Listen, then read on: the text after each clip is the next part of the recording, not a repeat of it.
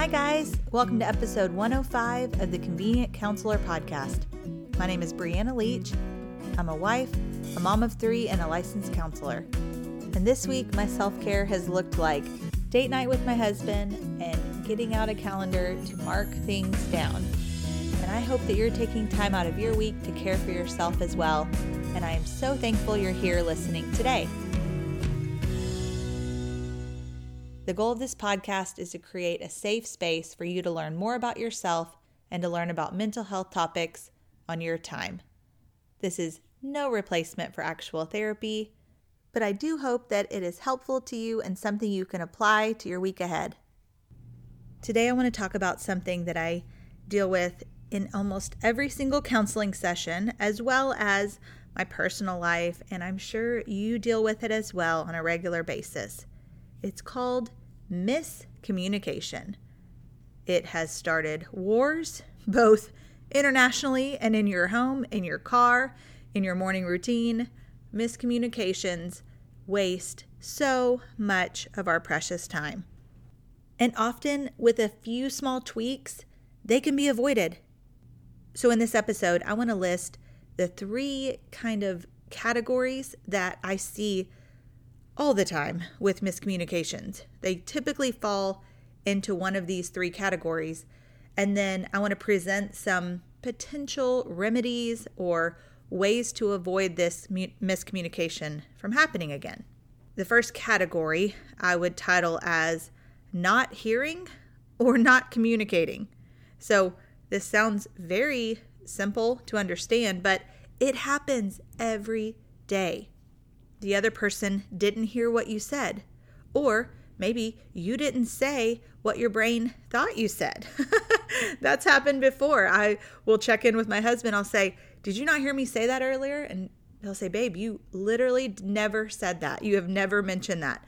And I think, okay, maybe I wrote it down on my phone, but I didn't say it out loud. Or with my kids, they'll be in another room and I will have shouted out or said something I need them to do, but maybe they didn't hear me. So there's going to be a miscommunication when point A to point B never gets communicated. It's gotten so bad at our house that we will tell each other, "Is that a conversation you had in your head, or did we actually have that conversation out loud?" So at least we're aware of it at this point. But in counseling sessions, what happens that I'll see, the most common not communicated thing might be an expectation. Is, well, we had dinner, so I expected you to clear the table afterwards because I cooked the meal. Okay, was that communicated? Did someone say that? No. And if you did say it, maybe they didn't hear it or it wasn't communicated clearly. So someone either didn't hear it or someone never said the words that they're wanting to communicate. So that's the first category. Not hearing. So sometimes your child doesn't hear you. They're in another room. You never sent that text message. You never sent that email, or it wasn't communicated. It can be on the sender's end or it can be on the receiver's end. There's an American sociologist by the name of William White, and one of his quotes is that the greatest enemy of communication is the illusion of it. It may not even exist. The communication didn't happen, and that's going to be the enemy of solid communication. The second category that I see most often lead to miscommunication is not understanding. Maybe someone gives a directive and it doesn't compute the way that they had intended it to, and a different result comes out. It's like misreading a recipe. I thought you said 3 tablespoons, not 3 teaspoons. Okay, it's going to taste very different with a lot more of the spices or ingredients. I saw a tweet the other day. It was a perfect example of this. It said, "My toddler was about to hit her head on a bar at the playground, so I told her to duck. She quacked at me and then hit her head." So the communication was there, but she did not understand that he meant to duck her head, not to turn into a duck. You can understand why that might be misunderstood. But misunderstanding happens all the time. Either we move on too quickly, we don't pause for clarification, we think we know what they mean, and we just keep moving forward. And it can lead to a lot of having to backpedal and figure out where we went wrong, where was the misunderstanding. It happens to all of us. And the third category is misinterpreting tone and or assumptions. I kind of gathered it all together. So this is, they didn't respond to my text for the rest of the night. They're either really mad at me or they're dead. And I'm going to freak out about it now. So misinterpreting or assuming things can lead to some dramatic reactions. Maybe someone had the nerve to use a period rather than an exclamation point, and now you are positive that they are mad at you. I can use this example because this is my go-to very often. I will ask my friends or family and be like, are you upset? Are you mad at me? Because you did not use the required at least one exclamation point when you were texting me back and forth. So, I mean, I think that's realistic, right? But how often does this happen? Think about in your life. Man, all the time I am maybe misinterpreting someone's tone in an email. Maybe I caught them at a bad time on a phone call, or they're in the middle of something and shoot, you know what? They were needing to focus. They didn't mean to snap at me, but I misinterpreted their tone, or I made an assumption that, oh man, they're already upset about this, or just something totally off the mark. That's a very common foundation for a miscommunication. So those are the three categories. But now, how do we remedy this? How do we prevent the miscommunication from happening, which by definition is just a failure to communicate adequately? We can do this. The opposite of failure is success. So how do we succeed at communicating? Let's go back through the three. For the first category of not hearing, or maybe you never said it in the first place, not communicating. Perhaps you need to come up with some sort of system to know that when I have given a directive to my child, I want to make sure I am looking them in the eyes, or I've written it on a piece of paper, or I have a text or email trail knowing that I sent this communication. Because typically miscommunications on minor things may not lead to an argument, may not lead to major blowouts or anything like that. We're typically more concerned about the big things. I asked you to pick up our daughter at practice at 6 p.m. No one was there. Okay, is there any proof that that was actually communicated? Is there a way that you knew that that was a directive given, or on the receiving end that you were aware that that was supposed to happen? How do you confirm that? You need some sort of confirmation. And then sometimes we don't hear people because we're not really listening, or we're listening to respond rather than listening to hear. And that's something you need to be more aware of, that you're already formulating your response rather than actually listening to what they're saying. So you miss a lot of their communication.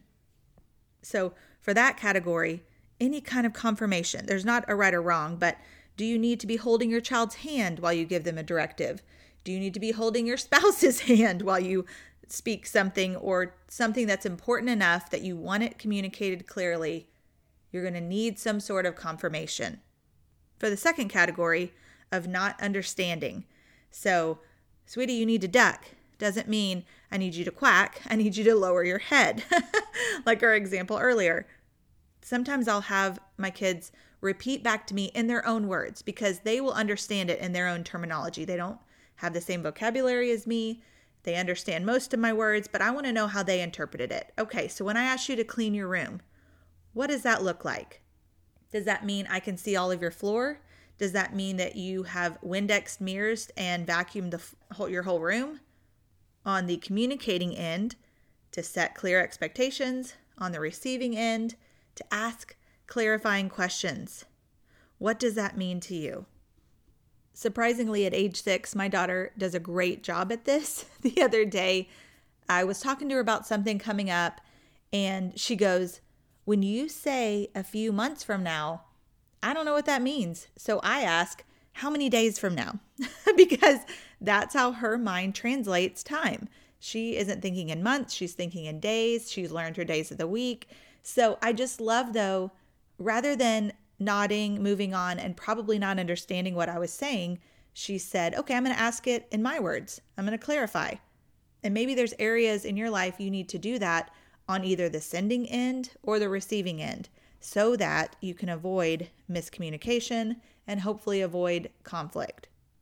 Sometimes in a meeting or in a group setting, there's a lot of misunderstanding as well. So it's important if you're leading a team or even if you're a part of a team that at the end of a meeting you can ask, like, what are the key takeaways? What did we get out of this time together? What was communicated to us as a group, as a team, if we're working towards an objective? Miscommunications can be like sand in the gears of the machine you're trying to operate, and it will only slow you down. So being preventative can be very helpful in maximizing your time. And for the last category, misinterpreting tone or maybe your own assumptions, or maybe you're not aware of some of the assumptions you already have. Maybe you fill in gaps when you're reading text messages or emails because you don't have the nonverbal facial expressions, other ways to interpret tone. And in this category, try to assume the best. If they haven't responded to your text for several hours, maybe their battery died. Maybe they are running a bunch of errands and don't have their phone on them. Maybe they put their phone up on a shelf because they really want to focus on family time tonight. Someone doesn't hate you because they use a period rather than an exclamation point. As hard as that is to believe, trust me. Assume the best. I bet they use voice text and they don't want to yell out exclamation point in a crowded room. Or maybe they hit one of those auto responses and it already populated something for them. Whatever it is, misinterpreting tone. The easiest way to remedy that, and I've walked several situations through in counseling like this, where you just pause and say, hey, before I waste any time or energy getting upset because I think you're sounding this way, can you tell me what you meant by that? Can you tell me more about that thought before I add on to the end of it with my own assumptions? Misinterpretations can be easily clarified just by asking a question, just by pausing or assuming the best or making light of it. I know you didn't mean it like that. With our kids, we'll say, that doesn't sound like you. You are my sweet boy, and that really sounds like a mean kid. So I don't know what's going on right now, but let's chat about it. There are some very hilarious miscommunications. I'll try to post a few on social media, but my favorite are the cake wording. I love when someone has to tell a cake wording over the phone, and to see what comes out on the other end is quite hilarious. But all too often, miscommunications can lead to arguments, can lead to tension in a home. They can ultimately lead to a breakup of a relationship. And my goal today is just to highlight a few ways that miscommunications can happen. Maybe you can spot how they're happening in your life, or that you have a tendency to do one of these three. I know I've done all three of them. And maybe take a few steps to prevent or remedy a miscommunication so that you can move on with your day, spend your time and energy elsewhere. Thank you so much for listening today. I appreciate each and every one of you who listens each week, who shares episodes, who tells your friends about the podcast. That is the best way to get the word out there, and I'm very thankful for you. As always, you've got this, and I'm cheering you on. Have a great week.